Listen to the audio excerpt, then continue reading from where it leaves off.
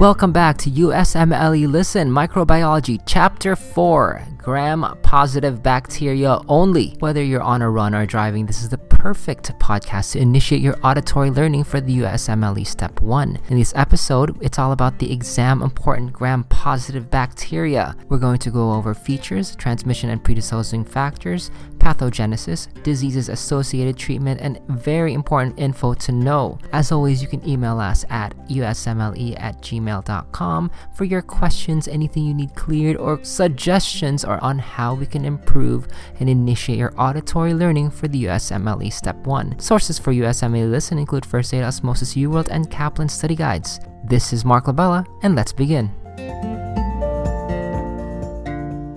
Let's start with something easy. I'm going to jog your memories a little bit. I'm going to give you the disease presentations, and you give me the genus and species of that bacteria. The diseases are infective endocarditis, acute infective endocarditis to be exact, abscesses, toxic shock syndrome, gastroenteritis, suppurative lesions, pyoderma and impetigo, as well as osteomyelitis. The genus and species is Staphylococcus aureus. Great job.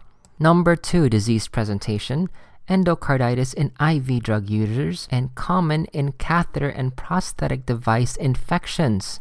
What is my genus and species? It's Staphylococcus epidermidis. Number 3, this specific bacteria is common in UTIs in newly sexually active females. What genus and species? Staph sapro or Staph saprophyticus. Number 4, disease presentation, pharyngitis, scarlet fever, pyoderma and impetigo, suppurative lesions, rheumatic fever, and acute glomerulonephritis.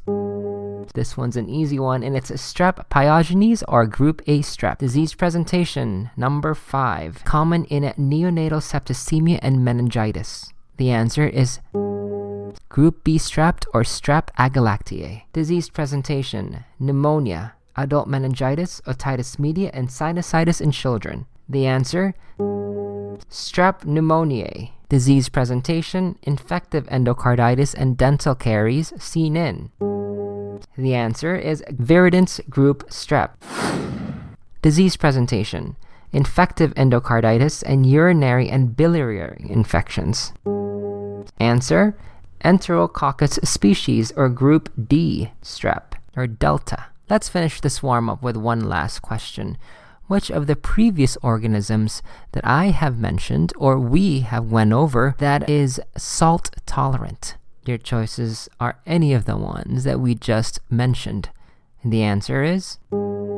The answer is 2 answers actually. One of them is Staphylococcus aureus and the other one is Enterococcus. Staph aureus is salt-loving and can grow on salt agar, and Enterococcus can grow in 6.5 sodium chloride. That's what differentiates Enterococcus from non-Enterococcus species. I'm going to add one more just because it's really important. Which of the aforementioned bacteria ferments mannitol? The answer? Staph aureus. Yay! Let's begin with our most important genus for the USMLE exam, Staphylococcus. Genus and features, it's a gram-positive cocci in clusters and catalase positive, as opposed to the catalase negative, which is streptococci.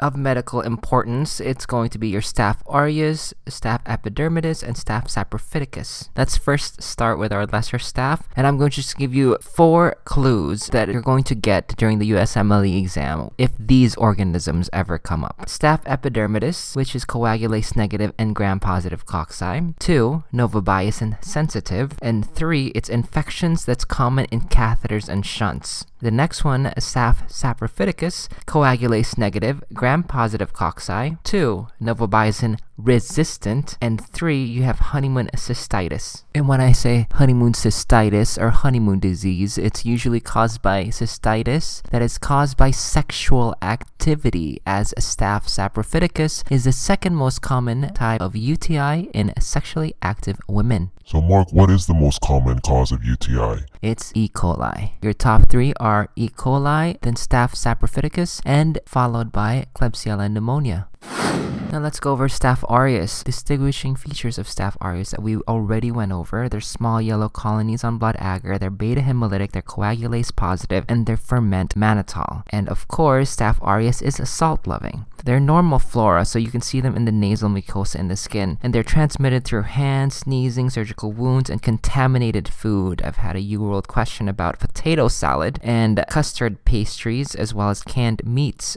So what are our predisposing factors for infection? Surgery or wounds, foreign bodies such as tampons, surgical packing, sutures, severe neutropenia less than 500 microliters, intravenous drug abuse, chronic granulomatous disease, I've mentioned that a couple of times in previous podcasts, as well as cystic fibrosis. And when I say cystic fibrosis, your top three are usually number 1 is Pseudomonas, number 2 is Staph aureus, and number 3 most common is your Strep pneumoniae. And pathogenesis, we have your protein A, which binds the Fc component of the IgG. And Staph aureus is what inhibits your phagocytosis. Enterotoxins are fast-acting and heat-stable. Toxic shock syndrome, TSSD1, is a super antigen, which we went over. Coagulase, which converts fibrinogen to fibrin clot. Cytolytic toxin, or otherwise known as your alpha toxin, which is a pore-forming toxin. And if you remember our previous podcast, it punches holes in the membranes of the cells. Exfoliatants are skin exfoliating toxins, which are involved in your scalded skin syndrome and bullous impetigo. What is bullous impetigo? Those are bacterial skin infections caused by Staph aureus. They're blisters, and the connections between your uppermost layer of the skin falls apart and causes some sort of exfoliation. It's the exfoliative toxin of Staph aureus that's causing this. And with adults who are immunocompromised or children and newborns, they could be experiencing kidney failure that comes along with it and can develop into a more severe, more generalized form, and that's what we call your staphylococcal scalded skin syndrome. These exfoliating toxins are serine proteases, so they specifically bind and cleave to desmoglein 1. Once again, your staph exfoliative toxin attaches and cleaves desmoglein 1, thus causing your SSSS, staph scalded skin syndrome, and your bullous impetigo. There are 9 main diseases that are associated with Staph aureus. Number 1 is your gastroenteritis or food poisoning. There's a toxin that's ingested in preformed food. Usually appears within 2 to 6 hours after ingestion of the toxin. Your nausea, abdominal pain, vomiting, followed by diarrhea. The pathogenicity is enterotoxin A. It's a preformed toxin. Number 2 is infective endocarditis, which is acute. You have fever, malaise, leukocytosis, and harp murmurs may be initially absent, but they can sometimes be there because of Staph aureus infection. Its pathogenicity, or it's caused by your fibrin platelet mesh and your cytolytic toxins. Number 3 abscesses and mastitis. You have your subcutaneous tenderness, redness, and swelling hot. It's caused by coagulase and your cytolysins. Number 4 toxic shock syndrome, fever, hypotension, scarletiniform rash, desquamation, particularly in the palms and the soles. Of course, you will get multi-organ failure from toxic shock syndrome, and its pathogenicity, TSSD1. Number 5 impetigo, aka pyoderma, erythematous papules to bullae. Its blistering is your clue here. If there's no blisters or bullae, they could be caused by E. coli or Strep pyogenes.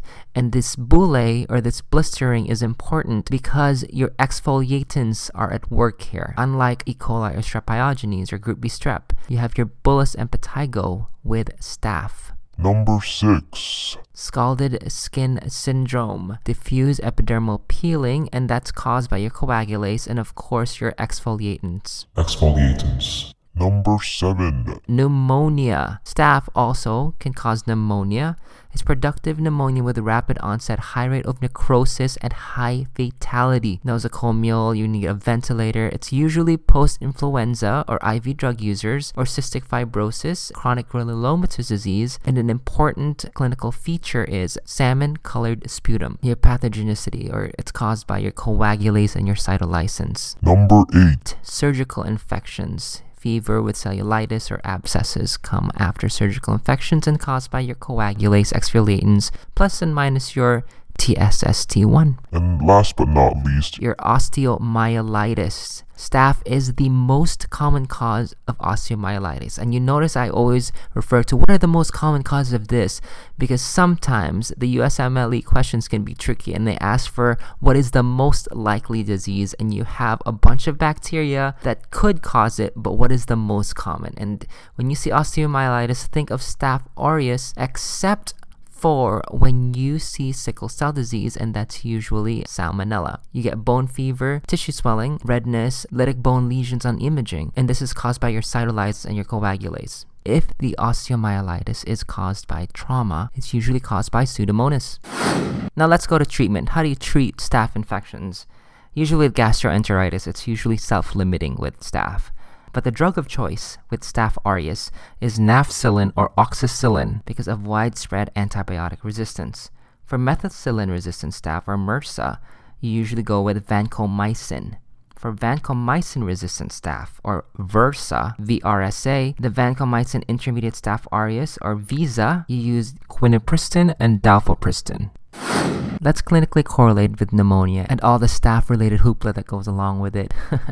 So we have your alcoholic or IV drug users. Usually, when you see alcoholism and IV drug users, you'll think of Strep pneumoniae and Klebsiella. But the third most common with IV drug users and alcoholics with pneumonia is your Staph aureus. Aspiration pneumonia is different because it's usually caused by your anaerobes, and your atypical pneumonia by Mycoplasma, Legionella, and Chlamydia. But with cystic fibrosis pneumonia that I mentioned earlier, your top three that you're looking at is number 1 is always Pseudomonas with cystic fibrosis pneumonia. Number 2 is Staph aureus, and number 3 is your Strep pneumoniae. Immunocompromised patients, Staph aureus pneumonia is very common, and nosocomial pneumonia, Staph aureus, Pseudomonas, and other gram-negative rods are very common.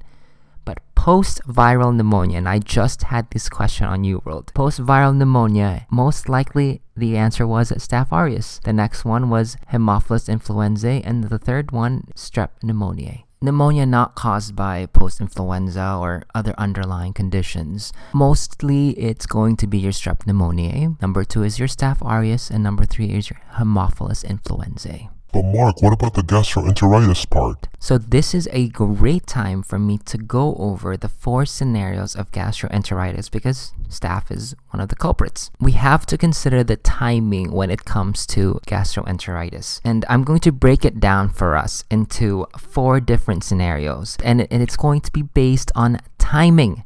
Number 1, 1 to 8 hours after ingestions. That's almost immediate, right? So we have a preformed toxin that's causing that, and that's usually caused by 2 bacteria. Your Staph aureus, and you're especially going to see Staph aureus on salty food because out of all of these gram-positive bacteria, it's Staph aureus that loves salt. Bacillus cereus is your second one, and you usually see that on fried rice. Usually no diarrhea, and it's usually emetic. Number 2, 18 to 36 hours after ingestion. and that's usually caused by bacteria that's produced in the intestines. It had time to grow and multiply in there. Caused by your 4 bacteria. Most common for 18 to 36 hours after ingestion is your ETEC, or your enterotoxigenic E. coli.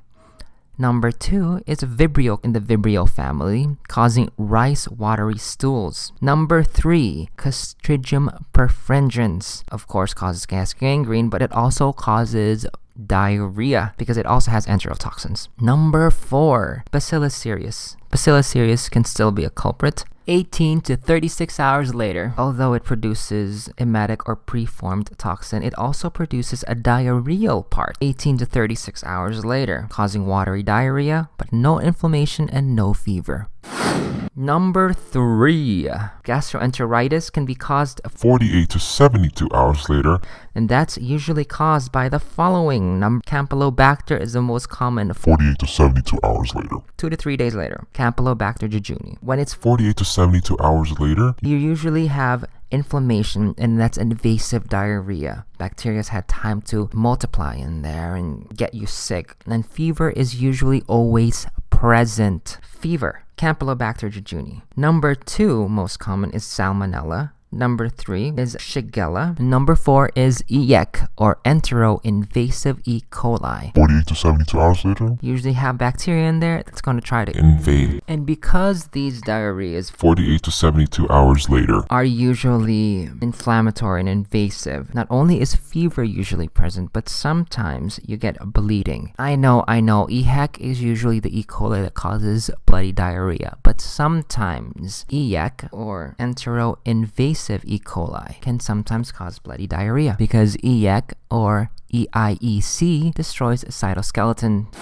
So number 4 out of the 4 scenarios of gastroenteritis is 7 to 10 days after ingestion. So man, that's a long time, right? So you don't know where you could have gotten it. And trust me, it's happened to me. So usually that's caused by protozoal infection, either by Giardia lamblia, which is the number 1 most common cause. It's non-invasive, non-bloody, greasy, and foul-smelling. Number 2 is your Cryptosporidium parvum, which is found in the brush borders of your apical enterocytes of the small bowel from the ileum to the colon. Let's review the clinical and main points for the exam on the genus Staphylococcus. Staphylococcus aureus is coagulase positive and gram-positive cocci clusters. If you remember the previous podcast, it's +++, right? Gram-positive, coag-positive, catalase positive. The onset of gastroenteritis is 2 to 6 hours after ingestions, and each usually caused by salty foods and custards and potato salads. Endocarditis is usually acute. Okay, so when I say Endocarditis. it's acute with Staph aureus, but it's subacute with Staph epidermidis. Just remember that. Toxic shock syndrome, desquamating rash, fever, hypotension, bullous impetigo. Pneumonia is nosocomial, typical, and acute, and also caused by post-influenza. Osteomyelitis is number 1 with Staph aureus, except in cases of sickle cell or when hemoglobin S is mentioned. 90% of osteomyelitis is caused by Staph aureus in adults. But when it comes to infants, Group B strep is most common in infants, along with E. coli and IV drug users. Osteomyelitis by IV drug users can be caused by Serratia marescens and Pseudomonas aeruginosa. We've about beaten genus Staphylococcus to a pulp. Let's move on to our next bacteria. Yay! Moving on to genus Streptococcus. The general features of Streptococcus are that 1. They're gram-positive cocci chains. They're catalase negative. They're serogrouped using known antibodies to the cell wall carbohydrate, so that's what's called the Lancefield group antigens. Strep pneumoniae is serotyped via the capsule, while Strep pyogenes is serotyped via the M protein. Strep pyogenes, otherwise known as your group A strep, remember they have the M protein for M for molecular mimicry. Let's begin with Strep pyogenes, or group A strep. Distinguishing features of this bacteria is that 1. It's beta hemolytic, 2. It's bacitracin sensitive, and it's PYR positive. PYR stands for pyrrolidonyl aryl amidase. You transmit it through direct contact or respiratory droplets. The pathogenesis of Strep pyogenes is that it has hyaluronic acid, and hyaluronic acid is non-immunogenic. Strep pyogenes, or group A strep, has M protein, as I mentioned earlier. It's antiphagocytic. It has M12 strains associated with acute glomerulonephritis. The M12, the M protein number 12 strain, is associated with acute glomerulonephritis. Streptolysin O is immunogenic, or hemolysin or cytolysin, and streptolysin S is not immunogenic but is a hemolysin and a cytolysin. Strep pyogenes is spread through streptokinase. It breaks down fibrin clot, streptococcal DNase, which liquefies pus, extension of the lesion itself. Streptococcal DNase liquefies the pus and extends the lesion. It also has something called hyaluronidase, which hydrolyzes the ground substances of the connective tissues. Exotoxin A to C are pyrogenic or erythrogenic toxins. These are erythrogenic exotoxins. They're phage-coded. The cells are lysogenized by a phage, and these exotoxins A to C cause fever and rash of scarlet fever. The exotoxins are also called superantigens. The superantigens happen because there's a phage that injects into the bacteria. The bacteria itself is infected by the virus, causing the bacteriophage releasing exotoxins A to C. Let's correlate this with a previous podcast episode.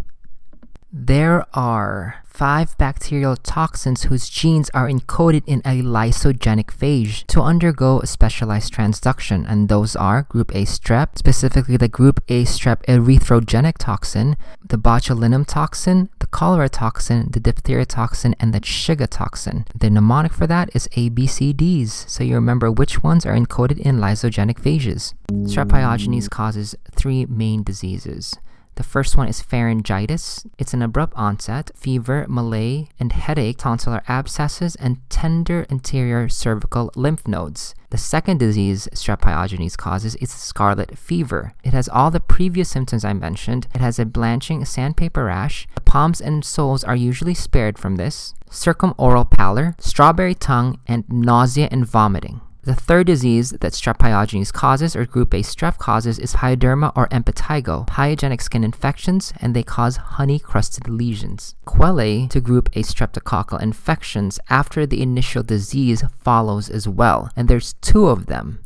2 sequelae. One is rheumatic fever. Rheumatic fever is a sequelae of pharyngitis with group A strep, and it's caused by antibodies to heart tissue. Around 2 weeks post-pharyngitis, you have fever, joint inflammation, carditis, erythema marginatum, chorea, which is later on, and that's caused by a type 2 hypersensitivity reaction. The second sequelae is caused by acute glomerulonephritis or M12 serotype. It's a sequelae of the pharyngitis or skin infection, and it's caused by immune complexes bound to glomeruli or pulmonary edema and hypertension, and you get a smoky urine. And this is a type 3 hypersensitivity reaction. And remember, type 3 involves your immune complexes.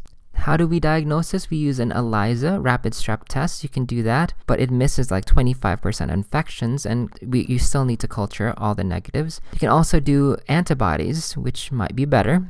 Antibodies to the streptolysin O, they call it an ASO titer, anti-streptolysin O titer. More than 200 is significant for rheumatic fever. You treat group A strep with beta-lactam drugs, or macrolides are used in case a patient has a penicillin allergy. Prophylactic antibiotics should also be considered for at least 5-year post-acute rheumatic fever. Beta-lactams and macrolides are used for prophylaxis. Next type of streptococcus is Strep agalactiae, or group B strep. Its distinguishing features include the fact that it's 1. Beta-hemolytic, 2. It's bacitracin resistant, 3. It's positive hippurate hydrolysis test, and 4. It's positive CAMP test. A CAMP factor is a polypeptide that complements the sphingomyelinase of Staph aureus to create an enhanced hemolytic pattern in the shape of an arrowhead. Pretty cool test. The reservoir is the human vagina, usually in 15 to 20% of women, and the gastrointestinal tract. Group B strep is transmitted in newborn infection during birth, and it's increased with prolonged labor after ruptured membranes. What's the pathogenesis? 3 things here. The capsule itself, the beta-hemolysin, and the third one is CAMP factor. Group B strep is the most common causal agent of neonatal septicemia and meningitis. How do we prevent group B strep? You prevent it by prophylaxis and delivery, and women with positive vaginal or rectal culture of group B strep, you give them prophylaxis, or even histories with recent infection or prolonged labors after membrane ruptures with ampicillin or penicillin as drugs of choice. You can also give them clindamycin or erythromycin for penicillin allergies. Our next streptococcus is Strep pneumoniae. This one is alpha hemolytic. It is optogen sensitive, lancet-shaped diplococci, and it's lysed by bile. The reservoir is the human upper respiratory tract, and it's transmitted through respiratory droplets, not considered highly communicable, and it often colonizes in the nasopharynx without causing disease. Strep pneumo is normally okay, but it is the #1 cause of meningitis in adults. So what are the predisposing factors? It's antecedent to influenza infection. If you have COPD, if you have CHF or congestive heart failure, if you have alcohol abuse, or if you're asplenic, you're predisposed to strep pneumoniae infections. Having no spleen or a recent splenectomy puts you in danger of septicemia from strep pneumoniae. So why does it make us so sick. Strep pneumoniae has a polysaccharide capsule, which is a major virulence factor. This capsule is a big deal.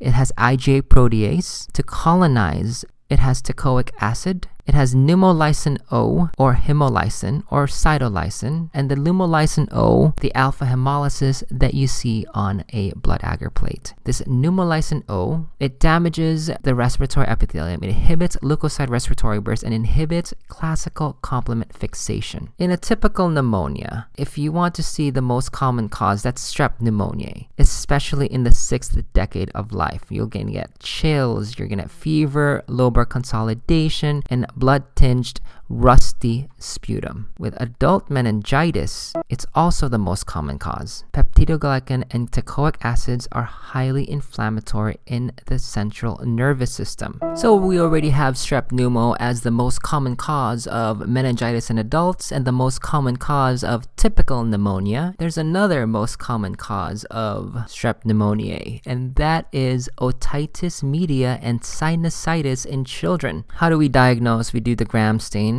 of the CSF or a PCR of the CSF. You look for the Quay-Lung reaction, which is positive, the swelling of the capsule with the addition of a specific anti-serum. How do we treat this? You have bacterial pneumonia, so what you'd give is you give macrolides, right? Your macrolides, for example, are azithromycin, clarithromycin, erythromycin. And you also, if it's adult meningitis, you give ceftriaxone or cefotaxime. Vancomycin is added if penicillin-resistant strep pneumoniae has been reported in the community. And otitis media and sinusitis in children, you give them amoxicillin or erythromycin for allergic individuals. If you can't give them the beta-lactam, you can give them the macrolide, erythromycin. There's also a strep pneumo vaccine. For pediatric, you give them a PCV or pneumococcal conjugate vaccine, 13 of the most common serotypes, and it's conjugated to diphtheria toxoid. It prevents invasive disease, but for adults, you give them the PPV, which is the pneumococcal polysaccharide vaccine. It includes 23 of the most common capsular serotypes, and it's recommended for all adults above the age of 65 and any at-risk individual. Again, PCV or the pneumococcal conjugate vaccine to kids or pediatrics, and adults above 65 are recommended for the PPV, the pneumococcal polysaccharide vaccine. The adult one is not conjugated, so there's poor memory.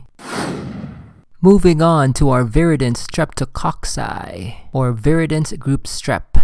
Important distinguishing features for viridans streptococci is that it's alpha hemolytic as well, and it's optogen resistant. Strep pneumoniae is sensitive. Viridans streptococci is optogen resistant. Viridans streptococci, which is your strep sanguis and strep mutans, usually lives in the human oropharynx. Viridans strept has, though, it has dextrin, which is a biofilm mediate adherence to the tooth enamel, and it also attaches to and latches on to your damaged heart valves and cause vegetation. Viridans streptococci's growth in vegetation protects it from the immune system. As you may have already heard, viridans streptococci causes dental caries, which is caused usually by S mutants. The mutants cause tooth decay, and it's caused by the dextrin-mediated adherence or glues to the oral flora onto the teeth. It forms a plaque and it causes your dental caries. Earlier we talked about acute endocarditis being caused by Staph aureus. Viridans group strep causes subacute infective endocarditis. So the symptoms of infective endocarditis would be malaise, fatigue, anorexia, night sweats, weight loss, splinter hemorrhages on your fingernails, and your predisposing conditions would be a damaged or a prosthetic heart valve,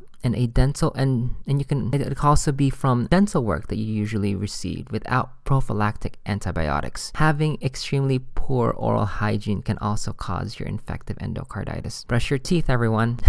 Treatment is penicillin G with aminoglycosides for endocarditis, and you prevent it with prophylactic antibiotics before your dental work, especially for people with damaged heart valves. The last gram-positive cocci I'll go over is Enterococcus. It's catalase negative and PYR positive. Important species are Enterococcus faecalis and Enterococcus faecium.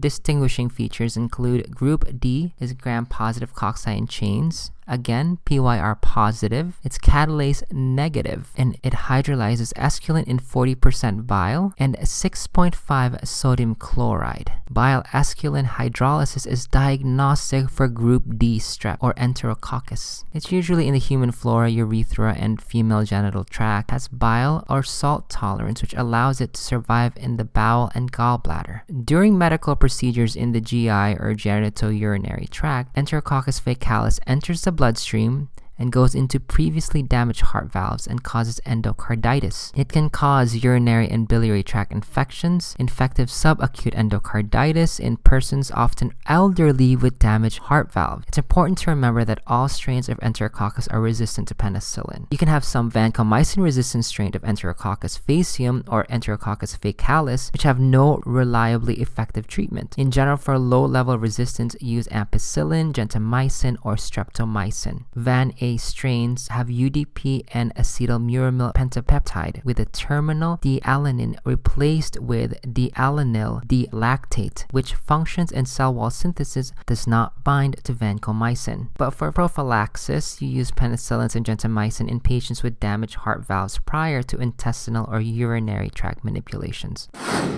Let's finish this off by doing a little review, because repetition is key for keeping it in the noggin.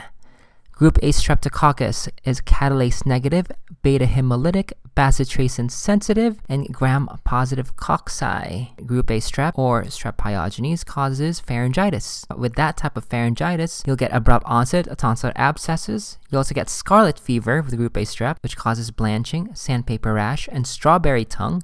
Group A strep causes impetigo, honey-crusted lesions. So you got those diseases, but you also get clinical sequelae with group A strep or strep pyogenes.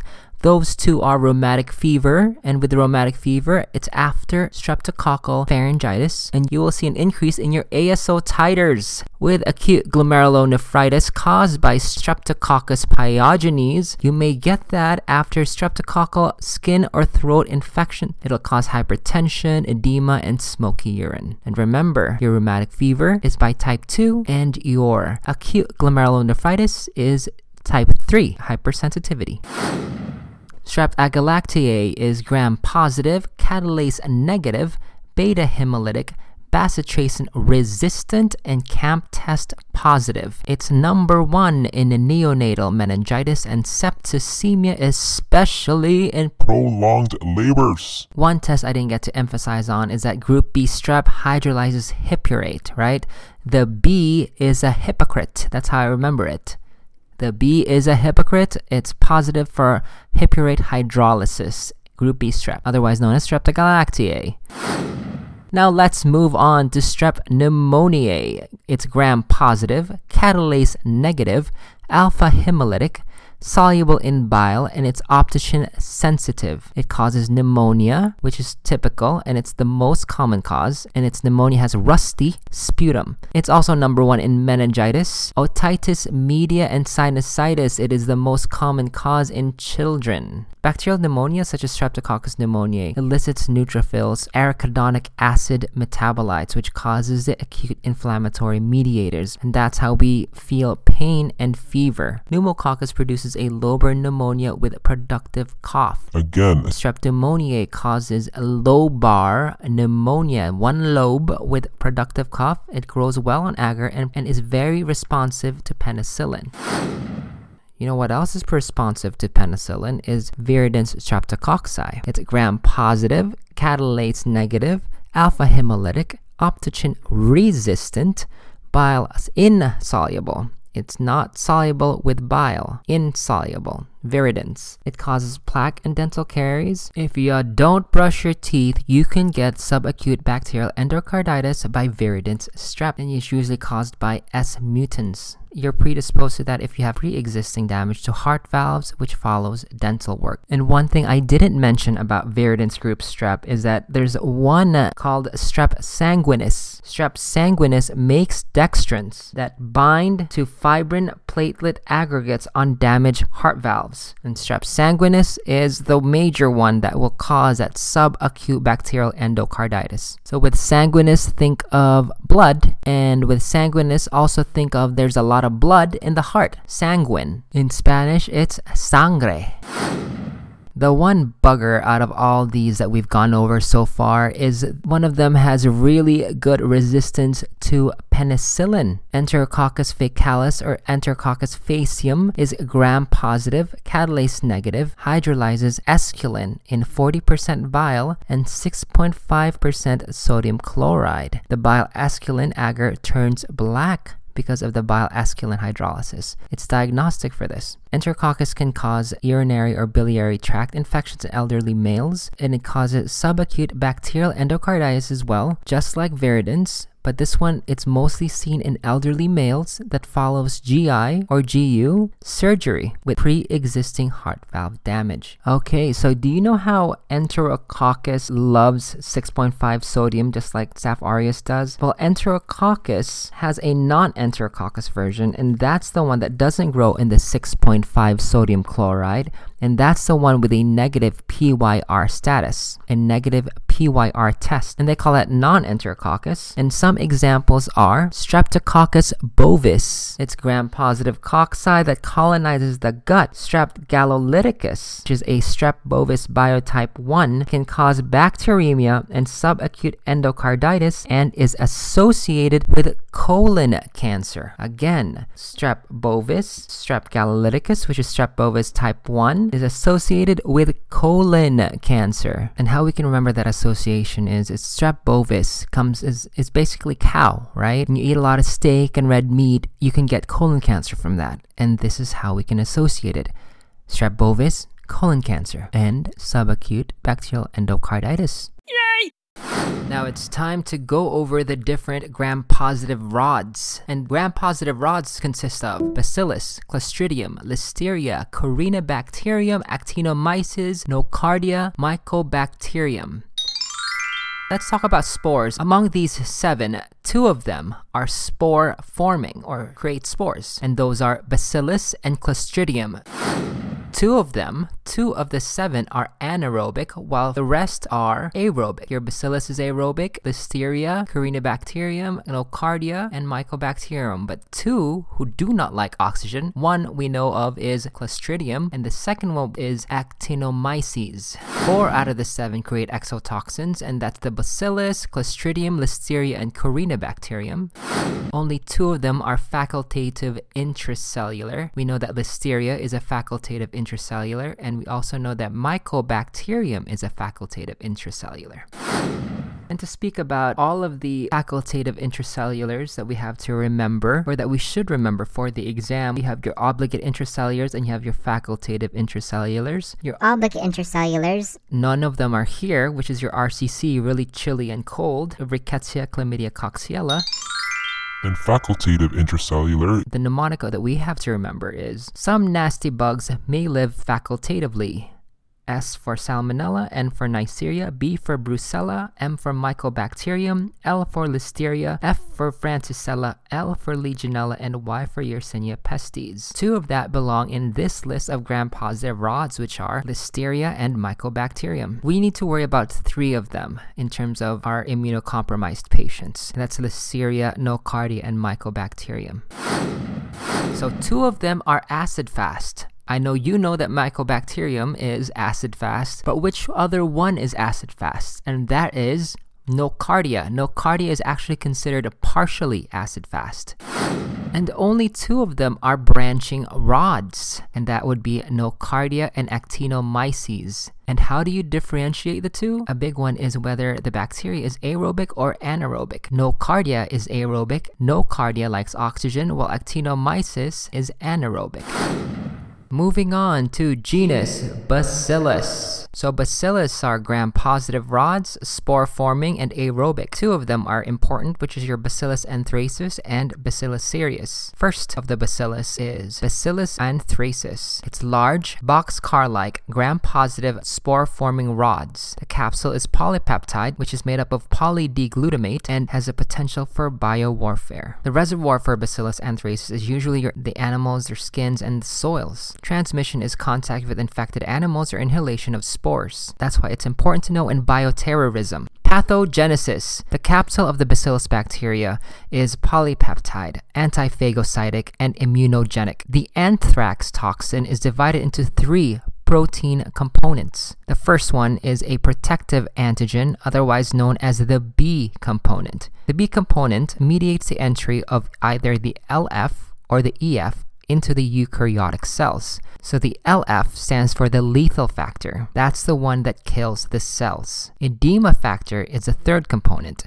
and that is the one that is an adenylate cyclase. Think back to when we talked about 4 bacteria that increase your adenylate cyclase levels or activate your adenylate cyclase, thus increasing your cyclic AMP. Bacillus anthracis is one of them. It's calmodulin activated like the pertussis adenylate cyclase toxin. So if someone asks something along the lines with, what bacteria activates adenylate cyclase like Bordetella pertussis does? And the answer is the edema factor of Bacillus anthracis. They are activated by calmodulin. Calmodulin. So the diseases that are caused by Bacillus anthracis are cutaneous anthrax, which has 5% mortality. It creates a papule with vesicles that are malignant pustules. They have a central necrosis, which is an eschar, with erythematous border, often with painful regional lymphadenopathy, and you will get fever in 50% of those affected. Anthrax literally means coal black, and that's what stands for those black lesions, which are the eschar. The pulmonary disease of anthrax is otherwise known as wool sorter's disease, and it got its name because they found it in the wool of certain animals, and the people that basically sort wool got the disease. The pulmonary disease of anthrax is extremely deadly. It causes life-threatening pneumonia, cough, fever, malaise, and ultimately facial edema, dyspnea, diaphoresis, cyanosis, and shock with mediastinal hemorrhagic lymphadenitis. And a third disease is called, and for a third disease, anthrax can also cause gastrointestinal issues. We like to call gastrointestinal anthrax, which is rare, and it causes edema and blockage of the GI tract, which can occur with vomiting, diarrhea, which is bloody, and that also has high mortality. The diagnosis is you do a gram stain, you culture the blood, you do respiratory secretions or the lesions. You can also do serology and your PCR. You treat anthrax with ciprofloxacin or doxycycline. Ciprofloxacin, which is a fluoroquinolone, and remember fluoroquinolones, to correlate with your pharmacology, attack the DNA topoisomerases or your DNA gyrase, while your doxycycline is of course a tetracycline, which attack the 30S subunit of the bacterial ribosomes. It's important to know that despite early treatment, persons infected with inhalation or gastrointestinal or meningeal anthrax have a very poor prognosis. There are genes that encode resistance to penicillin and doxycycline that have been transferred to Bacillus anthracis. So remember, we watch out for antibiotic resistance. The good news is that we can prevent it with a toxoid vaccine, AVA, a cellular vaccine adsorbed. It's given to individuals in high-risk occupations. The next type of bacillus is Bacillus cereus. Bacillus cereus also creates spores, and it's found in nature. Transmission is foodborne. Bacillus cereus is majorly associated with fried rice from Chinese restaurants, and it's associated with food being kept warm but not hot, such as buffets. Think about that next time you go to a buffet. And its pathogenesis is caused by 2 possible toxins. In 1 to 6 hours, if you get vomity in 1 to 6 hours, you can thank the emetic toxin caused by Bacillus cereus. It's similar to Staph aureus with the vomiting and the diarrhea, but that's associated with the fried rice. The second type of toxin, which you will get about 18 hours later, and we went over this earlier, we have a diarrheal toxin 18 hours later that is produced in vivo. So how does Bacillus cereus make you poop and give you watery diarrhea 18 hours later? It's a similar toxin to E. coli, actually, the labile toxin, and that it increases cyclic AMP, causing watery diarrhea. Diseases include gastroenteritis, non-bloody, plus and minus of vomiting. You can diagnose this based on clinical grounds. The good thing about Bacillus cereus is that it's usually self-limiting. You can culture in the gram stain if you find the food that you implicate the cause of this, but it is usually self-limiting.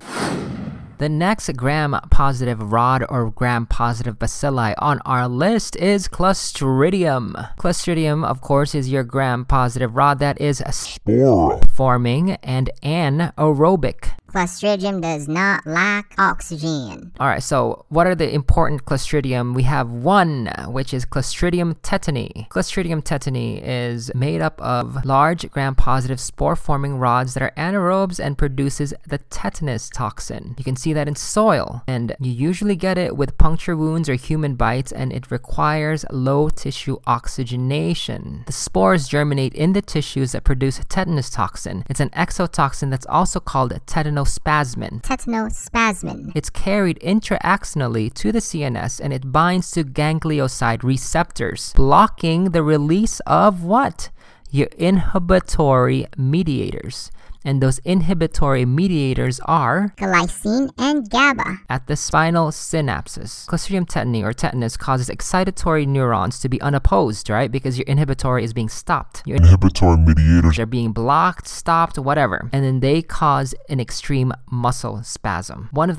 This toxin is one of the most toxic substance known. And it causes your tetanus, your rhesus sardonicus, opisthotonus, and extreme muscle spasms. And some people will ask, Mark, what is rhesus sardonicus? Rhesus sardonicus is otherwise known as a rictus grin. It's a sustained spasm of the facial muscles that appears like you're grinning. A sardonic laugh, right? It's sardonicus. You're grinning. Other causes of rhesus sardonicus are, besides tetanus, you can get it from strychnine poisoning or Wilson's disease. And some are also asking, Mark, what is opisthotonus? Because sometimes the USMLE is not going to say, oh, this person has opisthotonus, so I know the answer. Or opisthotonus is a symptom of severe muscular spasms. You'll find severe hyperextension, spasticity, bridging or arching positions, and an extreme arched position that is posed. Let's put it in really layman's terms. Opisthotonus is a condition where a person just holds their body in an abnormal position, like in a rigid-like way, like spasms are real and dangerous with tetanus. And the diagnosis is you do a primary clinical diagnosis. It's usually clinical because it's really hard to isolate these darn Clostridium tetani. Once you expose them to oxygen, they curl up into their own little spore and live forever. The treatment of actual tetanus, though, is hyperimmune globulin or hyperimmune human globulin, or TIG, to neutralize the toxin. Plus, you give them metronidazole or penicillin, and you give them something that'll help them a little bit with all that muscle spasmolytic drugs, such as your diazepam. You debride whatever wound needs it, and you delay the closure to expose it to oxygen. How do you prevent this? You get the tetanus toxoid. It's a formaldehyde inactivated toxin. Most disinfectants, as you know, have poor sporicidal action. So wounds are very important that you take care of them properly. You give a tetanus immunoglobulin if it's a blunt or missile wound. It's more than 1 centimeter deep, it's a burn, it's a frostbite. You get a tetanus shot if you have devitalized tissue that is present with contaminants. And dude, if you get a gunshot wound, obviously you need to have a tetanus shot. So there is an indication if you have to give the TIG or the hyperimmune human globulin for the tetanus. If it's not tetanus prone, the cut has to be linear, 1 centimeter deep, without devitalized tissue and without contaminants for less than 6 hours old. So you just get the vaccine. But if you're tetanus prone, the wound management, plus you give both the vaccine and the hyperimmune globulin or the TIG if you're tetanus prone. And you are under the tetanus prone category if you have a blunt or missile trauma, burns, frostbites, if the cut is more than 1 centimeter deep, devitalized tissue is present, plus the contaminants like your dirt, your saliva, and any wound that is more than 6 hours old. For non-tetanus prone wounds, you give a vaccine if you're more than 10 years since your last booster. But for tetanus prone wounds, vaccine is administered if more than 5 years since your last booster. Now moving on to Clostridium botulinum. Distinguishing features is, yes, it's anaerobic And yes, it's a gram-positive spore-forming rod. Reservoir is soil or dust. Transmission is foodborne traumatic implantation. And you see Clostridium botulinum in home-canned alkaline vegetables. Floppy baby syndrome in infant with flaccid paralysis and reversible flaccid paralysis. Pathogenesis of your Clostridium botulinum includes the spores survive in the soil and the dust, and they germinate in moist, warm, nutritious, non-acidic, and anaerobic conditions. Botulinum toxin is an AB polypeptide neurotoxin, is an A portion and a B portion. Actually, it's a series of 7 antigenically different type A and type B, which are most common. It's coded by a prophage. Remember the lysogenized prophage, bacteriophage that you get, ABCDs? ABCDs? It's highly toxic, heat labile, which is unlike staph, it's 10 minutes or 60 degrees. And its mechanism of action is that it's absorbed by the gut and carried by the blood to the peripheral nerve synapses. It blocks the release of acetylcholine at the myoneural junction, resulting in a reversible flaccid paralysis. It's reversible. That's good. But bad for the people who have to keep getting Botox injections. With adults, you usually get Clostridium botulinum because you ate the preformed toxin from the canned food or the home canned food that you're making, or the smoked fish, because smoked fish is very alkaline. Infants get the botulinum toxin because they ingest the spores. They can get it from house dust that's growing in the soil into their GI tract, or they can get it from a certain yummy thing called honey. So those mamas out there giving honey to their babies, that's a no-no. That's a no-no. You don't give honey on your first year. So when you're an adult, what are your symptoms if you get Clostridium botulinum? 1 to 2 days of weakness, dizziness, blurred vision, and flaccid paralysis. Again, reversible. Plus and minus the diarrhea, nausea, or the vomiting. The toxin is usually demonstrated in food or serum. The treatment for botulism in an adult is just respiratory support and a trivalent ABE antitoxin. Adults, all the adults out there, you can prevent botulism by proper canning, or don't can at all, or you heat all of your canned foods. If you're a bebe or a baby, your symptoms include constipation, limpness, flaccid paralysis, which again is reversible, diplopia, dysphagia, weak feeding or crying, and may lead to respiratory arrest in babies and infants. You can get the toxin demonstrated in the stool or the serum of the baby, of the bebe. The treatment for infants is respiratory support, intensive care. They can be administered with hyperimmune human serum. They can be given antibiotics. Antibiotics are generally not used and may worsen or prolong your infant botulism. Remember, no honey for the first year. You can also get botulism from traumatic implantation of the spores, and that's usually seen in like drug users. The toxin is produced in vivo, which is a toxi infection. You get the same symptoms, but what you need to do with that is you need to debride the wound. Wound debridement is important, and you don't close it, of course, because Clostridium is scared of oxygen. Amoxicillin and antitoxin and respiratory support are given. Another Clostridium that we will go over is Clostridium perfringens. It's a large gram-positive spore-forming rod. The spores are rare in tissue and they're non-motile. They're anaerobic, as all Clostridium are. But what they cause is a stormy fermentation in milk media. And with Clostridium perfringens, you get a double zone of hemolysis. Clostridium perfringens is usually seen in human colon and soil, and it's foodborne and it can cause traumatic implantation. Clostridium perfringens is scary looking. That wound is going to look like there's gas inside of it, and just Google Clostridium perfringens gas gangrene and you will not forget what it causes, on top of the tummy ache that it can cause you. So let's talk about pathogenesis of Clostridium perfringens. Of course, creates spores that germinate under the anaerobic or non-oxygenated conditions in the tissues. The vegetative cells, though, they produce something called an alpha toxin, and we talked about this, and you should remember what that alpha toxin does, and that is it is a lecithinase. The alpha toxin is otherwise known as phospholipase C. Phospholipase C. It disrupts your cell membranes and thus damaging your red blood cells, your platelets, your white blood cells, endothelial cells, and it causes massive hemolysis and tissue destruction, like huge. Also causes hepatic toxicity. He identified that by a Nagler reaction, a little something called a Nagler reaction, which is an egg yolk plate agar. I just told you that Clostridium perfringens also causes you a tummy ache, right? And that's because of a certain something called the enterotoxin. So one is alpha toxin, the other one is the enterotoxin, and that's produced in intestines during food poisoning. It disrupts your ion transport, causing watery diarrhea, cramps similar to E. coli, and it usually resolves within 24 hours. So the gas gangrene that it causes is otherwise known as myonecrosis, necrosis of the muscles, contamination from the wound and soil, acute and increasing pain at the wound site, you get your tense tissue, you get your exudate, and you get a fever, you get tachycardia, diaphoresis, pallor, and unfortunately, it is rapid and high mortality rate. The food poisoning part of it is seen in the reheated meat dishes, and the organism grows to high numbers from 8 to 24-hour incubation period. So the enterotoxin is produced in the gut. It's self-limiting, non-inflammatory, and just causes watery diarrhea. The diagnosis is just clinical with this.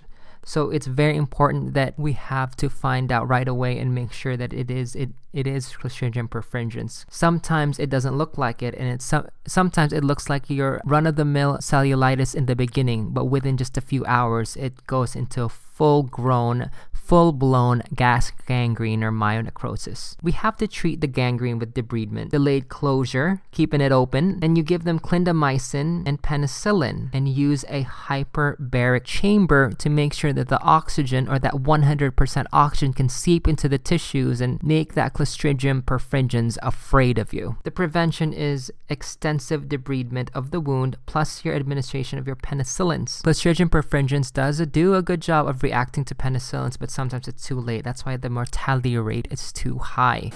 Our last Clostridium is Clostridium difficile. Its reservoir is the human colon or the GI tract. The transmission is endogenous, and with Clostridium difficile, you have two different toxins we need to worry about. Toxin A, enterotoxin, damaging mucosa leading to fluid increase. It's a granulocyte attractant. And the toxin B of Clostridium difficile is a cytotoxin or cytopathic toxin. The disease for Clostridium difficile, it's antibiotic associated. Yes, you can get a bacteria with the antibiotics that you're taking, and the most common culprit of that is clindamycin. Clindalinda cause Clostridia difficile. Difficult Clindalinda. Joking aside, you can also use cephalosporins, amoxicillin, and their symptoms include diarrhea, colitis, or pseudomembranous colitis, which is yellow plaques on your colon. How do you diagnose it? Culture is not diagnostic because the organism is part of your normal flora, but you do a stool exam for the toxin production, and you can use ELISA for that, or you can use a PCR for that. Alright, something that First Aid or Kaplan don't mention, but UWorld does, is the type of testing that's involved, and I got this because I got a question out of UWorld for it. There are two tests for your Clostridium difficile infection. One is a nucleic acid amplification test, which uses PCR, or what I mentioned earlier, ELISA or enzyme immunoassay test. And the first one, the nucleic acid amplification test, or PCR,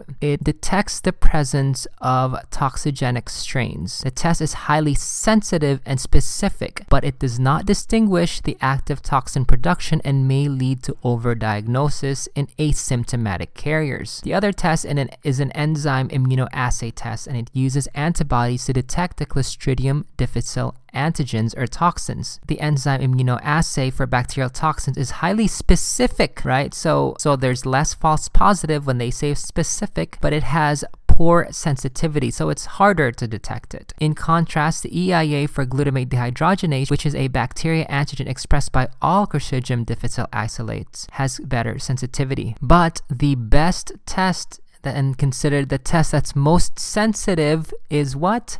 Is the NAAT, the nucleic acid amplification test, otherwise known as your polymerase chain reaction test, to detect the genes that are present in your toxigenic strains, such as your toxin B encoding gene. Because remember, the toxin B is the one that's causing that cytotoxin and the cytopathic bad jujus, bad hoopla. The toxin A is an enterotoxin that damages the mucosa, leading to fluid increase and granulocyte attractant. In severe disease, we have to give them metronidazole. We use vancomycin only if no other drug is available, because we have to avoid selecting for your vancomycin resistant normal flora. Again, too much antibiotics is bad. If you get a mild disease, you discontinue other antibiotic therapy. You just prevent this. Just prevent this by preventing overprescription of your broad-spectrum antibiotics and start using your limited-spectrum drugs first. In a nursing home setting, though, patients who are symptomatic should be isolated. You also autoclave the bedpans because that'll kill the spores.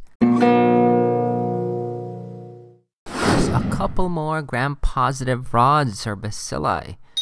Let's talk about Listeria. Alright, we know that's gram-positive, non-spore forming, facultative intracellular. Listeria likes to have tumbling motility. I like to remember that I do a little tumble with Listerine because it's so cool or cold. It feels so cold in my mouth. Listeria actually does its motility even in cold. Less than 37 degrees Celsius. Listeria can be mistaken for gram-positive cocci, but these are gram-positive rods. They're gram-positive beta-hemolytic bacilli, cold growth, facultative intracellular. Some nasty bugs live facultatively. They're foodborne, so they're coming from things like deli foods. And you have transplacental granulomatosis infatysimpatica. That's a fancy word of saying be careful with pregnant women. Listeria is the third most common cause of meningitis in newborns. Listeria is one of the main causes of neonatal septicemia. You can also get Listeria meningitis in renal transplant or cancer patients. And what Listeria are we talking about? It's Listeria monocytogenes. You know why there's tumbling motility in the broth? There's actin jet motility in the cells. The reservoir is widespread. You can see it in animals, in their GI tracts and genital tracts, as well as unpasteurized milk products, plants, and soil. I say cold growth because you can see that in soft cheeses, your deli meats are huge, cabbages or coleslaw, and you can see it in hot dogs. It's of course foodborne. It's vertical transmission, or it can be across the placenta. What's giving Listeria so much power? There is listeriolysine, a beta hemolysin. What that does, it facilitates a rapid egress from the phagosome. So it literally escapes your phagosome. This is a sneaky little bugger, and evades killing when lysosomal contents are dumped into the phagosome. It jets directly by actin filament formation from the cytoplasm to another cell. Kids are very susceptible because you have immunologic immaturity that predisposes to serious infection. Listeriosis peaks in the summertime. Healthy adults and children are generally asymptomatic, or just they have diarrhea with a low % carriage. But pregnant women, they have symptomatic carriage. They can have septicemia characterized by fever and chills, and it can cross the placenta in septicemia. If it's neonatal, you have the early onset, which causes granulomatosis infantiseptum, in utero transmission, sepsis with high mortality, disseminated granulomas with central necrosis. If it's a late onset neonatal disease, it's 2 to 3 weeks after birth from fecal exposure, meningitis with septicemia. In immunocompromised patients, septicemia and meningitis is the most common clinical presentation. Listeria meningitis is the most common cause of meningitis in renal transplant patients and adults with cancer. The diagnosis for this, you do a blood or CSF culture, CSF wet mount, or gram stain. You treat it with ampicillin. You do ampicillin plus gentamicin for Listeria for immunocompromised patients. So think, Listeria or Listerine in my mouth, I do a little tumble because it's so cold in my mouth and I feel Amped. because you give ampicillin with gentamicin for your immunocompromised patients. I mean, the best way to prevent this is that it affects what? Pregnant women and immunocompromised patients. So both pregnant women and immunocompromised patients should not be eating cold deli foods. It's the third most common meningitis in newborns. It's probably just a good idea to go over the common causes of meningitis for our memory's sake. In newborns, 0 to 6 months, right? Newborns. Group B strep is number 1, number 2 is E. coli, and Listeria is number 3. But in children, 6 months to 6 years, the most common cause is strep pneumo, followed by Neisseria meningitidis, and then Haemophilus influenza type B. Group B strep is number 4, and enterovirus is number 5. For 6 years old to 60 years old, Neisseria meningitidis is your number 1 cause of meningitis, followed by strep pneumo, enteroviruses, and then your herpes simplex virus. But above 60 years old, when you start getting elderly, your immune system isn't as strong as it used to be. Listeria sneaks back in there. Strep pneumo, Neisseria meningitidis, Haemophilus influenza B, Group B strep, and then it's your Listeria. So newborns and elderly are very susceptible to Listeria infections. But if you ask, what about patients with AIDS? What's the most common cause of meningitis? The most common cause of meningitis in patients with AIDS is Cryptococcus. It's cryptococcal meningitis. In AIDS, chronic meningitis or episodes of acute meningitis for which no cause is found can occur at any time during the course. It's very unfortunate because they can either be a community-acquired, bacterial, or viral meningitis, but it's most commonly cryptococcal, and then tuberculous, then syphilitic, and Listeria species are also on the top of the list. Usually, with any meningitis, you actually give ceftriaxone and vancomycin, but if it's a Listeria form of meningitis, you add what? You add AMP. You amp it up with Listeria or Listerine, right? You amp it up with ampicillin. And we add even more, a +1 it with gentamicin if the patient is immunocompromised. Genus Corynebacterium is our next one. Gram-positive rods, non-swarming, aerobic. Our important one here is Corynebacterium diphtheria, and the diphtheroids are normal flora. Alright, so let's go ahead to Corynebacterium diphtheriae. Distinguishing features include gray to black colonies, their club-shaped gram-positive rods, and they're arranged in V or L shapes on your gram stain. Corynebacterium diphtheria has these granules called volutin, V-O-L-U-T-I-N, Volutin, produced on Loeffler coagulated serum medium stain metachromatically, and that the toxin-producing strains have beta-prophage, carrying genes for the toxin lysogeny. Beta-corynophage is what it's called. The phage from one patient with diphtheria can infect normal, non-toxigenic diphtheroid of another person and cause diphtheria.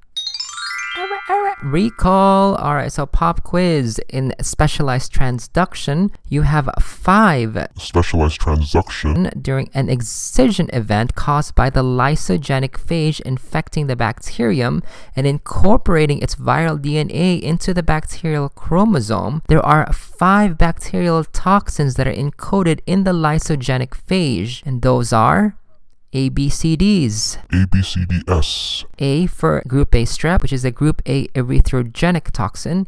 B for botulinum toxin. C for cholera toxin. D for diphtheria toxin. And the S is for the Shiga toxin. Shiga. The reservoir for diphtheria is your throat and your nasopharynx, while your transmission is bacterium or phage via respiratory droplets. Diphtheria can cause disease in a number of ways. First, the organism, though, is not invasive, so it colonizes your epithelium or oropharynx or your skin cutaneous diphtheria. But it has a big something called diphtheria toxin. And remember A and B component for this one. The active part, or the A part, inhibits protein synthesis by adding ADP ribose to your elongation factor 2, or EF2. Alright, pop quiz, which one's the other one involved with elongation factor 2?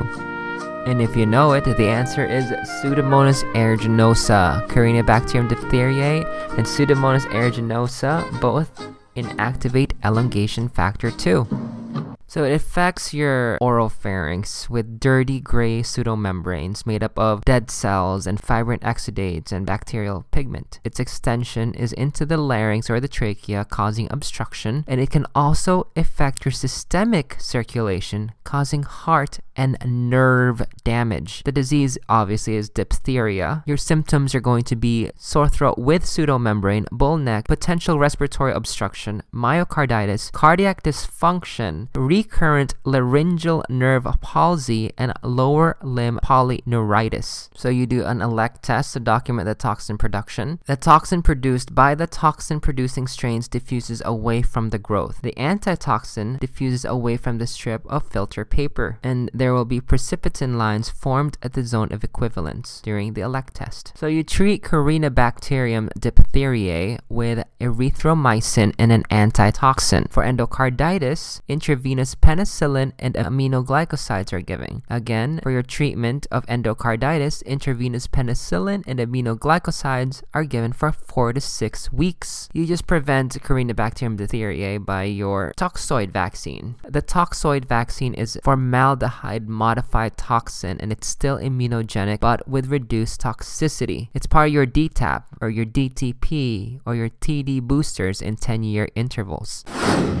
The next one is genus Actinomyces. Actinomyces israeli is the important one. It's anaerobic, gram-positive branching rods. It's non-acid fast. Worry about patient with mycetoma on the jawline or spread from an IUD. And it has sulfur granules and pus anaerobic gram-positive non-acid fast branching rod. What do you normally see actinomyces in? It's human, right? It's a normal flora of your gingival crevices and your female genital tract. The transmission is endogenous, so you get invasive growth in your tissues with a compromised oxygen supply. Because it's anaerobic, it doesn't like oxygen. Wherever there's compromised oxygen supply, actinomyces likes to thrive. It's generally not painful, but it's very invasive. It penetrates all tissues, including your bone. So what you get is tissue swelling, draining abscesses of the sinus tracts with sulfur granules. These are yellow, hard microcolonies in the exudate that can be used for microscopy or culture. So you'll usually see actinomyces in tissues with low oxygenation, such as your cervical facial or lumpy jaw, which is dental trauma or poor oral hygiene, in the pelvic region from sometimes IUDs, abdominal region from surgery or bowel trauma, thoracic from aspiration with contiguous spread, or your CNS causing solitary brain abscesses. How you can differentiate actinomyces and nocardia, because they're both branching rods. Actinomyces is anaerobic and nocardia is aerobic. And another thing, actinomyces is a solitary brain abscess, but nocardia has multiple foci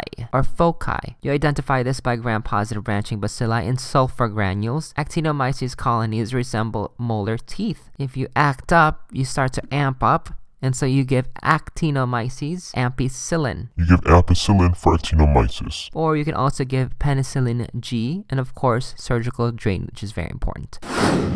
Genus Nocardia. It's aerobic and partially acid fast. So Nocardia is the only one that's partially acid fast. It's gram-positive filaments breaking up into rods. The species that we're talking about with Nocardia is Nocardia asteroides and Nocardia brasiliensis. Nocardia asteroides and Nocardia brasiliensis. It's aerobic, gram-positive branching rods, partially acid fast, and its reservoir is soil and dust. The transmission is airborne or traumatic transplantation. No toxins or virulence factors are known for nocardia, but immunosuppression and cancer predispose you to pulmonary infection with nocardia. When we get the disease for nocardia, we call it nocardiosis. Basically causes cavitary bronchopulmonary nocardiosis, mostly Nocardia asteroides. And then it can be acute, subacute, or chronic, and you'll get your usual pulmonary symptoms of cough, fever, dyspnea. But this one causes cavitation. The pneumonia can either be localized or diffuse, but you'll see cavitation with nocardia, and they may spread hematogenously to the brain and cause a brain abscess. Nocardia, multiple foci on the brain abscess, as opposed to your actinomyces, which is a single solitary brain abscess. But nocardia can also cause cutaneous or subcutaneous nocardiosis, and that's usually caused by Nocardia brasiliensis. Asteroides for the pulmonary, brasiliensis for the cutaneous or the subcutaneous. It starts with traumatic implantation. Your symptoms are cellulitis with swelling.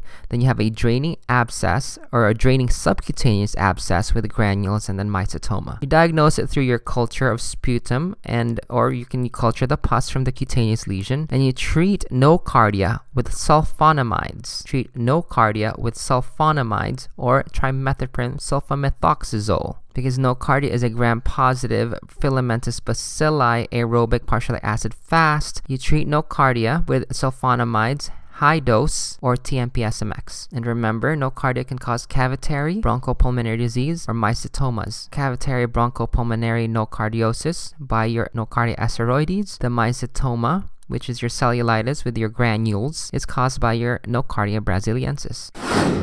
The next genus is Mycobacterium. Genus Mycobacterium. It's acid-fast rods with a waxy cell wall. It's an obligate aerobe, and the cell wall is unique. The cell wall is unique because it has high concentration of lipids containing long-chain fatty acids called mycolic acids. The wall makes mycobacteria highly resistant to desiccation, so it keeps its fluid in it. It's resistant to many chemicals, including sodium hydroxide that's used to kill other bacteria in sputa before neutralizing and culturing. So what you see with the cell wall is you'll see your polypeptides, your free lipids, which is your waxes, your mycosides, you have your cord factor in there, your arabinogalactan mycolate, peptidoglycan trilayer. Then you have your cytoplasm or your cytoplasmic membrane. So from the top, you have your polypeptides and your free lipids, which is your waxes, your mycosides, your cord factor, arabinogalactan mycolate, your peptidoglycan trilayer below that, and your cytoplasmic membrane. So you see how that cell wall is crazy. The waxes, the mycosides, and the cord factor are very hydrophobic. But Mycobacterium is sensitive to ultraviolet light.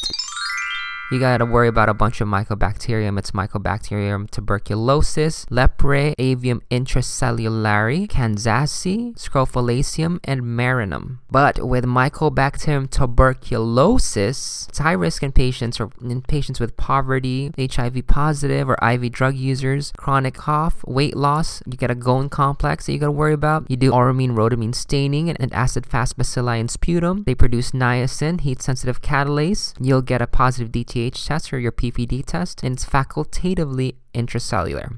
And when I say positive DTH test, that is otherwise known as the Mantoux technique, because DTH stands for delayed type hypersensitivity. And when it's a delayed type hypersensitivity, what type of hypersensitivity reaction am I looking at? The answer is type 4 hypersensitivity.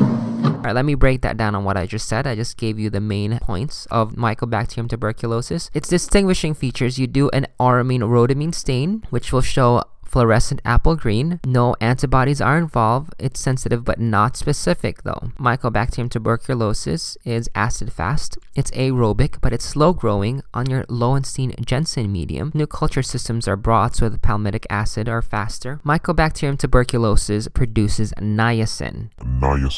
It also produces a heat-sensitive catalase. It's catalase negative at 68 degrees Celsius, which is your catalase, your standard catalase test. But its catalase is sneaky because its catalase is active at body temperature. Its reservoir is your human lungs, and you transmit it through respiratory droplets. This facultative intracellular organism has sulfatides or sulfolipids in the cell envelope, which inhibit phagosome-lysosome fusion. It allows it to survive in the cells. If the fusion does occur, there's a waxy nature of the cell envelope that reduces its killing effect. Then it has a cord factor, trehalose dimycolate. Again, the cord factor is aka trehalose dimycolate. It's serpentine growth in vitro and it inhibits leukocyte migration. It disrupts your mitochondrial respiration and your oxidative phosphorylation. Phew, that cord factor is sneaky. Now, tuberculin. It also has tuberculin, which is a surface protein, along with your mycolic acid. Mycobacteria, mycolic acid. Delayed hypersensitivity and cell-mediated immunity is in danger from the tuberculin. So with the tuberculin, you'll see your granulomas and your caseation mediated by CMI, and you don't see any exotoxins or endotoxins from the tuberculin. The damage is done by the immune system.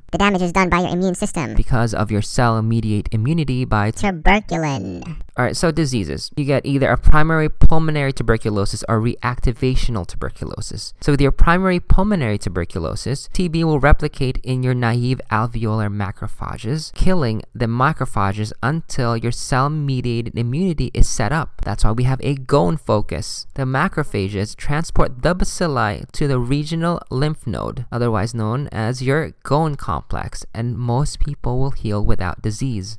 Mark, what the heck is a Ghosn complex? complex? Mark, what the heck is a Gonon complex? Alright, so when I say gone, it's basically a lesion that's seen in the lung that's caused by tuberculosis. So a gone focus comes along with your pulmonary lymphadenopathy within a nearby pulmonary lymph node, and it retains viable bacteria. And it's the source for your long-term infection, and it may reactivate and trigger secondary tuberculosis later in your life because organisms are walled within it, and it can remain viable unless if you treat it. Alright, so what is reactivational tuberculosis? This erosion with granulomas into the airways. It's high in oxygen later in life. So basically, you'll get your reactivation more in your apex area of your lung because of the high oxygen content under conditions of reduced T-cell immunity, which leads to mycobacterial replication and disease symptoms. T-cell immunity is very important to prevent reactivational tuberculosis. That's why with patients with bad or low T-cell immunity, like patients with HIV, tuberculosis is very common. Reactivational tuberculosis is very complex, and it has a potential to infect any organ system that may disseminate, and we call that miliary tuberculosis. How do you diagnose this, and how do you find this? You do a microscopy of your sputum. You screen it with your auramine rhodamine stain, which is your fluorescent apple green. No antibodies involved. It's very sensitive. If positive, you confirm it with an acid-fast stain. We screen with a PPD skin test, or the otherwise known as your MAN2 skin test, and you'd measure the zone of induration 48 to 72 hours positive if it's more than 5 millimeters in HIV positive, or more than 10 millimeters in high-risk populations such as your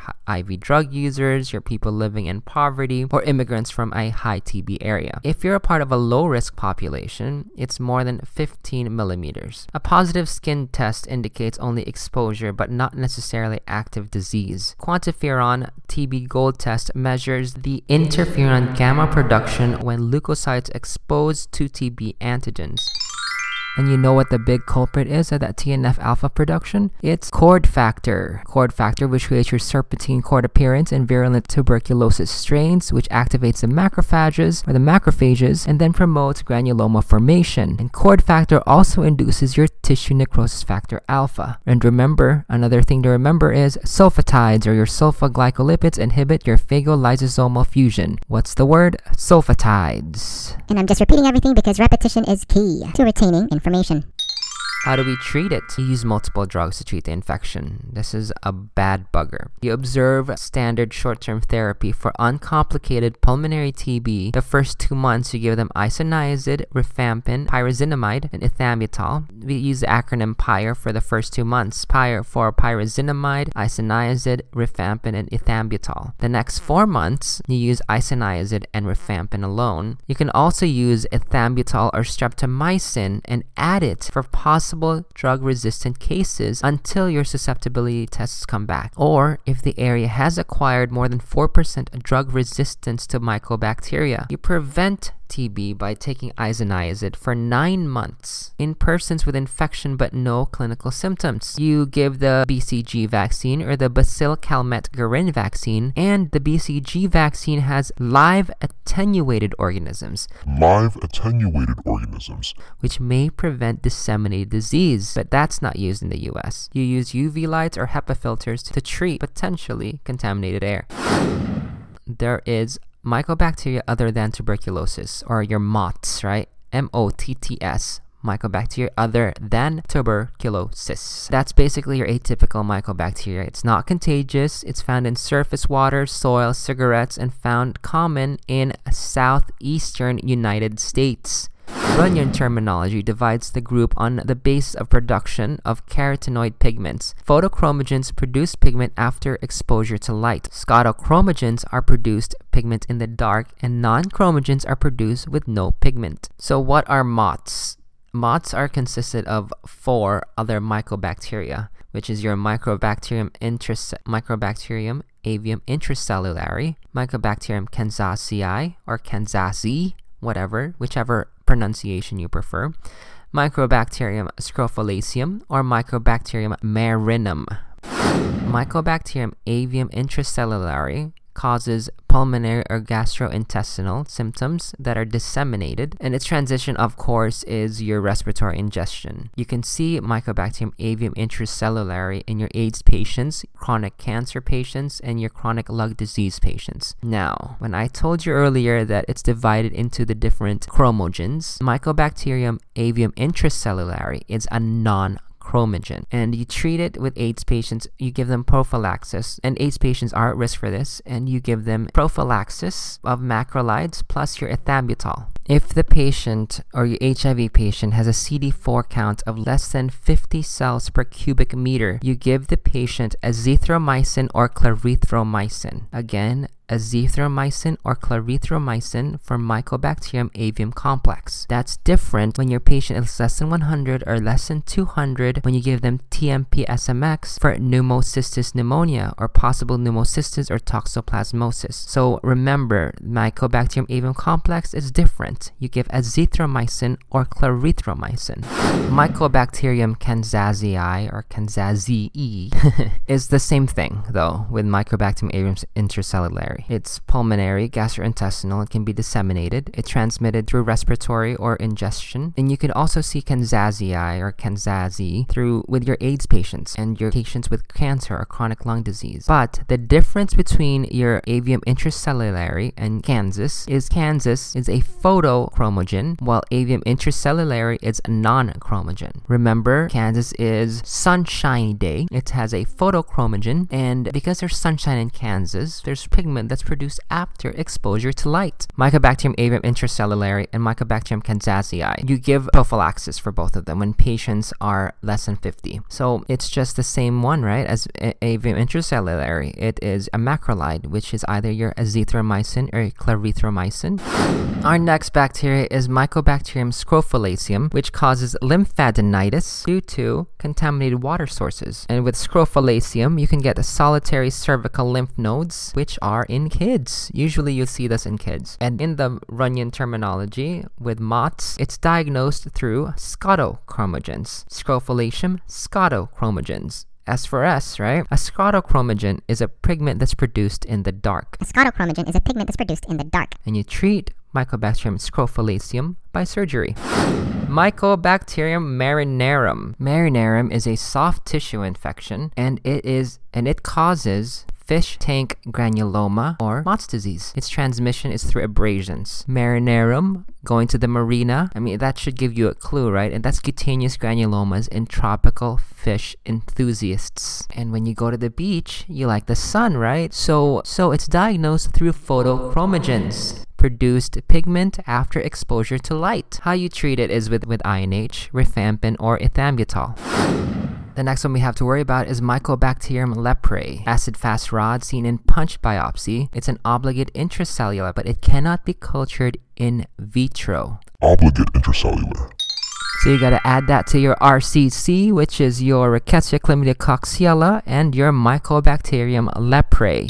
Your optimal growth is at less than body temperature at 37 degrees Celsius, so it likes the cold or cool surfaces. The human mucosa, or the skin and the nerves, are the most significant reservoirs. And there are some infected armadillos in Texas and Louisiana. Ew. Stay away from armadillos, man. The transmission is a nasal discharge from untreated lepromatous or leprosy patients. Of course, the disease is leprosy. It's a continuum of disease which usually starts out with an indeterminate stage called the borderline stage. It's usually an immigrant patient with sensory loss and extremities. Alright, so you have two extreme forms. You have your tuberculoid and your lepromatous. Tuberculoid versus lepromatous. First of all, the tuberculoid is because of a strong cell-mediated immunity. And that's a Th1 immunity, T helper cell 1 immunity. While lepromatous is weak cell-mediated immunity, and that's your T helper 2 cells. Let's correlate that with our immunology chapter a little bit. With the Th1 cells, it secretes your interferon gamma and your IL-2. And those secretions will activate macrophages and your cytotoxic T cells, which shows a strong cell-mediated immune response. But with Th2, what Th2 does is it releases interleukin 4, interleukin 5, and interleukin 10.